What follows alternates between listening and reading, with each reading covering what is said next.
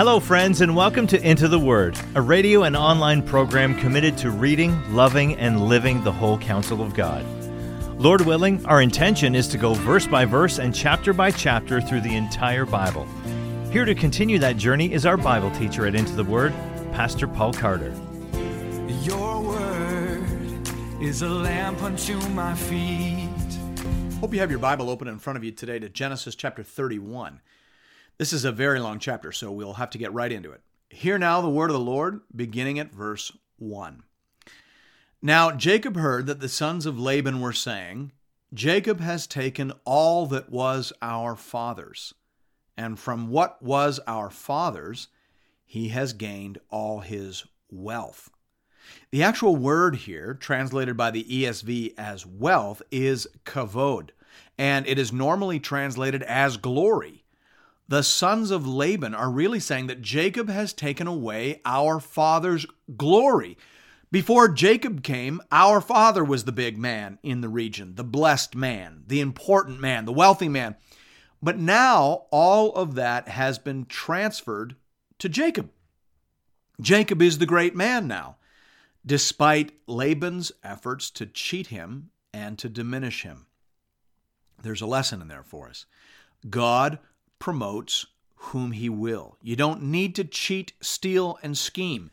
Seek not great things for yourself. Seek the Lord and let him be the one who gives you wealth, substance, significance, and glory. Let the Lord give you whatever he wants you to have. Now, that's not a call for you to be lazy. Jacob was a hard worker. Jacob was a man of action. It's a call for you to understand that God makes men and women what they are. John the Baptist understood this very well. He said in John 3:27, a person cannot receive even one thing unless it is given him from heaven. That's the point here. God makes people who they are. So don't scheme, don't deceive, don't cheat. Work hard and seek the Lord and receive from his hand whatever he sees fit to give you. Verse 2 goes on to say, and Jacob saw that Laban did not regard him with favor as before. Then the Lord said to Jacob, return to the land of your fathers and to your kindred, and I will be with you. For the sake of time, just notice this. As the Lord promotes you, other people will resent you. It's just the way it is. Don't fight it. Just move on and keep in step with the Spirit. Here the Lord reminds Jacob that it is time to be heading back to the promised land in any case. Verse 4 says, so Jacob sent and called Rachel and Leah into the field where his flock was, and said to them, I see that your father does not regard me with favor as he did before, but the God of my father has been with me. You know that I have served your father with all my strength, yet your father has cheated me and changed my wages 10 times. But God did not permit him to harm me. If he said, the spotted shall be your wages, then all the flock bore spotted. And if he said, the striped shall be your wages, then all the flock bore striped. Thus, God has taken away the livestock of your father and given them to me. In the breeding season of the flock, I lifted up my eyes and saw in a dream that the goats that mated with the flock were striped, spotted, and mottled. Then the angel of God said to me in the dream, Jacob. And I said, here I am. And he said, lift up your eyes and see. All the goats that mate with the flock are striped, spotted, and mottled, for I have seen all that Laban is doing to you. I am the God of Bethel, where you anointed a pillar and made a vow to me.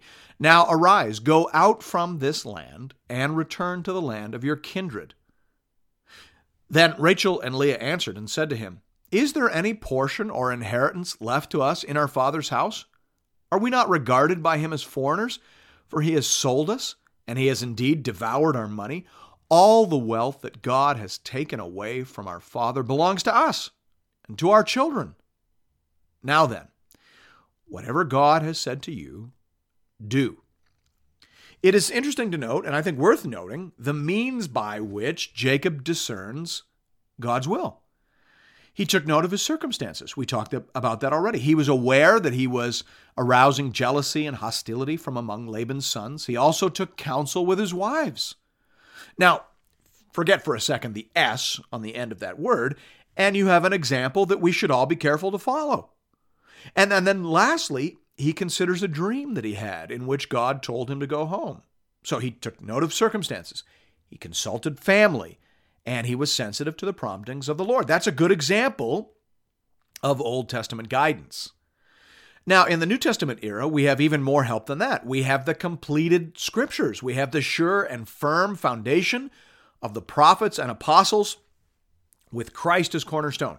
So we are way better off than brother Jacob. But still, we would want to say, after you read the Bible, and after you see what God's word says, then pay attention to your circumstances, consult with your family members, and be sensitive to the promptings of the Lord. Verse 17 says, "So Jacob arose and set his sons and his wives on camels. He drove away all his livestock, all his property that he had gained, the livestock in his possession that he had acquired in Padan Aram, to go to the land of Canaan to his father Isaac. Laban had gone to shear his sheep, and Rachel stole her father's household goods. And Jacob tricked Laban the Aramean by not telling him that he intended to flee. He fled with all that he had, and rose and crossed the Euphrates, and set his face towards the hill country of Gilead." Now, remember that Jacob didn't need to deceive. God was blessing him. But there is still a lot of Jacob left in Jacob. He is a deceiver by name and nature, and there is remaining sin in this growing and changing brother. Now, as for why Rachel stole her father's idols, we can't say for sure. Some scholars claim that in that culture, possession of the household idols strengthened a person's claim on the overall inheritance. And given what Rachel said earlier in the chapter, that is probably it. Verse 22 says, "When it was told Laban on the third day that Jacob had fled, he took his kinsman with him and pursued him for 7 days, and followed close after him into the hill country of Gilead. But God came to Laban the Aramean in a dream by night and said to him, 'Be careful not to say anything to Jacob, either good or bad.'" Again, notice that Jacob didn't need to scheme. God was in this, and God was acting as his rear guard. Jacob should have handled this in a more straightforward manner. Verse 25 says, "And Laban overtook Jacob.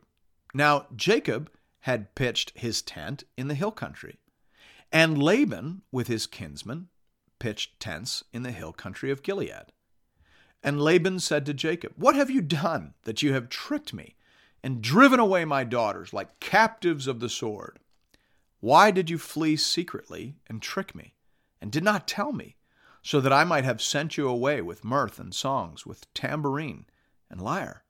And why did you not permit me to kiss my sons and my daughters farewell? Now you've done foolishly. It is in my power to do you harm. But the God of your father spoke to me last night, saying, Be careful not to say anything to Jacob, either good or bad. And now you've gone away because you longed greatly for your father's house. But why did you steal my gods?' Jacob answered and said to Laban, 'Because I was afraid, for I thought that you would take your daughters from me by force. Anyone with whom you find your gods shall not live. In the presence of our kinsmen, point out what I have that is yours and take it.' Now Jacob did not know that Rachel had stolen them.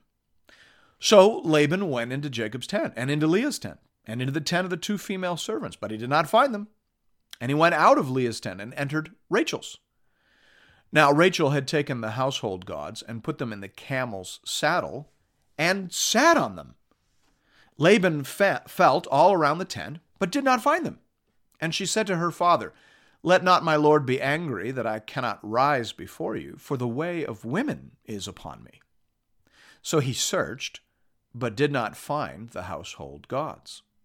Now, the fact that Rachel is sitting on her father's household idols while claiming that she is having her period strengthens the belief that this was not about religion for Rachel. It was about strengthening her claim to her father's property. The JPS Hebrew commentary puts it this way: Rachel doing this, sitting on the idols, implies an attitude of willful defilement and contemptuous rejection of the idea that Laban's cult objects had any religious worth. Closed quote. The story continues in verse 36. Then Jacob became angry and berated Laban.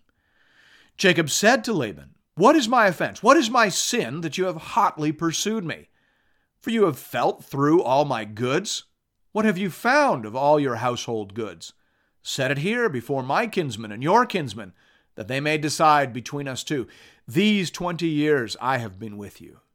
Your ewes and your female goats have not miscarried, and I have not eaten the rams of your flocks. What was torn by wild beasts I did not bring to you. I bore the loss of it myself. From my hand you required it.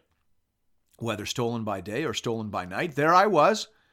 By day the heat consumed me, and the cold by night, and my sleep fled from my eyes. These 20 years I have been in your house. I served you 14 years for your 2 daughters, and 6 years for your flock, and you've changed my wages 10 times. If the God of my father, the God of Abraham, and the fear of Isaac had not been on my side, surely now you would have sent me away empty-handed. God saw my affliction and the labor of my hands, and rebuked you last night." Then Laban answered and said to Jacob, "The daughters are my daughters, the children are my children, the flocks are my flocks, and all that you see is mine. But what can I do this day for these my daughters, or for their children whom they have borne? Come now, let us make a covenant, you and I, and let it be a witness between you and me." So Jacob took a stone and set it up as a pillar. And Jacob said to his kinsmen, "Gather stones." And they took stones and made a heap, and they ate there by the heap. Laban called it Jegar-Sadhadutha, but Jacob called it Galeed. Laban said, "This heap is a witness between you and me today." Therefore he named it Galeed and Mizpah, for he said, "The Lord watch between you and me when we are out of one another's sight. If you oppress my daughters, or if you take wives besides my daughters, although no one is with us, see, God is witness between you and me." Now, it's interesting here that the whole idea of making a covenant of peace comes from Laban. Derek Kidner says about this, God's ability to bring Laban to the point of proposing it was an object lesson to Jacob, and remains so, in favor of faith against panic, and of open dealing against scheming in handling a difficult relationship. Laban was unchanged, but this time Jacob was not leaving behind him a brother offended. Closed quote. That's a good word. Again, Jacob didn't need to deceive or scheme. God was with him. God was blessing him, and he should have trusted in that. God is teaching Jacob. He is restoring him to the image and likeness of God. You see, God doesn't just choose. God doesn't just save. He teaches, he transforms, he changes, and he restores. Thanks be to God. The story concludes. Then Laban said to Jacob, "See this heap and the pillar which I have set between you and me. This heap is a witness, and the pillar is a witness, that I will not pass over this heap to you, and you will not pass over this heap and this pillar to me to do harm. The God of Abraham and the God of Nahor, the God of their father, judge between us." So Jacob swore by the fear of his father Isaac. And Jacob offered a sacrifice in the hill country and called his kinsmen to eat bread. They ate bread and spent the night in the hill country. Early in the morning, Laban arose and kissed his grandchildren and his daughters and blessed them. Then Laban departed and returned home. Thus ends the sojourn of Jacob in Padan Aram. God has used his father-in-law to reform his character. Jacob must have seen in Laban a picture of his future self apart from the grace and mercy of God. His time in Laban's house, under Laban's hand, has changed him. He is not the man he once was. He is becoming the man God has called him to be. He has graduated from the school of affliction but he has a few postgraduate courses still to come. Thanks be to God. And thank you for listening to another episode of Into the Word. If you've appreciated the Into the Word ministry, I'd like to personally invite you to pay it forward by supporting a mission project that is very close to my heart. The Letha Daycare Outreach Project is a church-based educational program designed to teach literacy, support low-income families, and share the gospel of Jesus Christ with boys and girls in rural South Africa. I've seen this project with my own eyes. I have shaken the hands of parents whose families have been helped. I have heard the songs and Bible verses out of the mouths of some of these dear children as they have been taught and helped to put their trust in the Lord. And nothing would be more gratifying to me than for you to show your appreciation for Into the Word by investing in these little ones. You can do that in one of two ways. You can give through the Into the Word app or by visiting the Into the Word website at intotheword.ca. Just click on the Give tab and you'll find giving options for both Canadian and American listeners. This is a registered project with ABWE Canada and ABWE USA. So tax receipts are available to all eligible donors.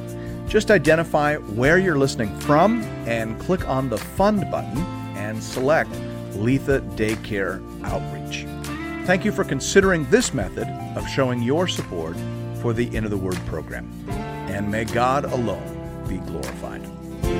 Your word is a lamp unto my feet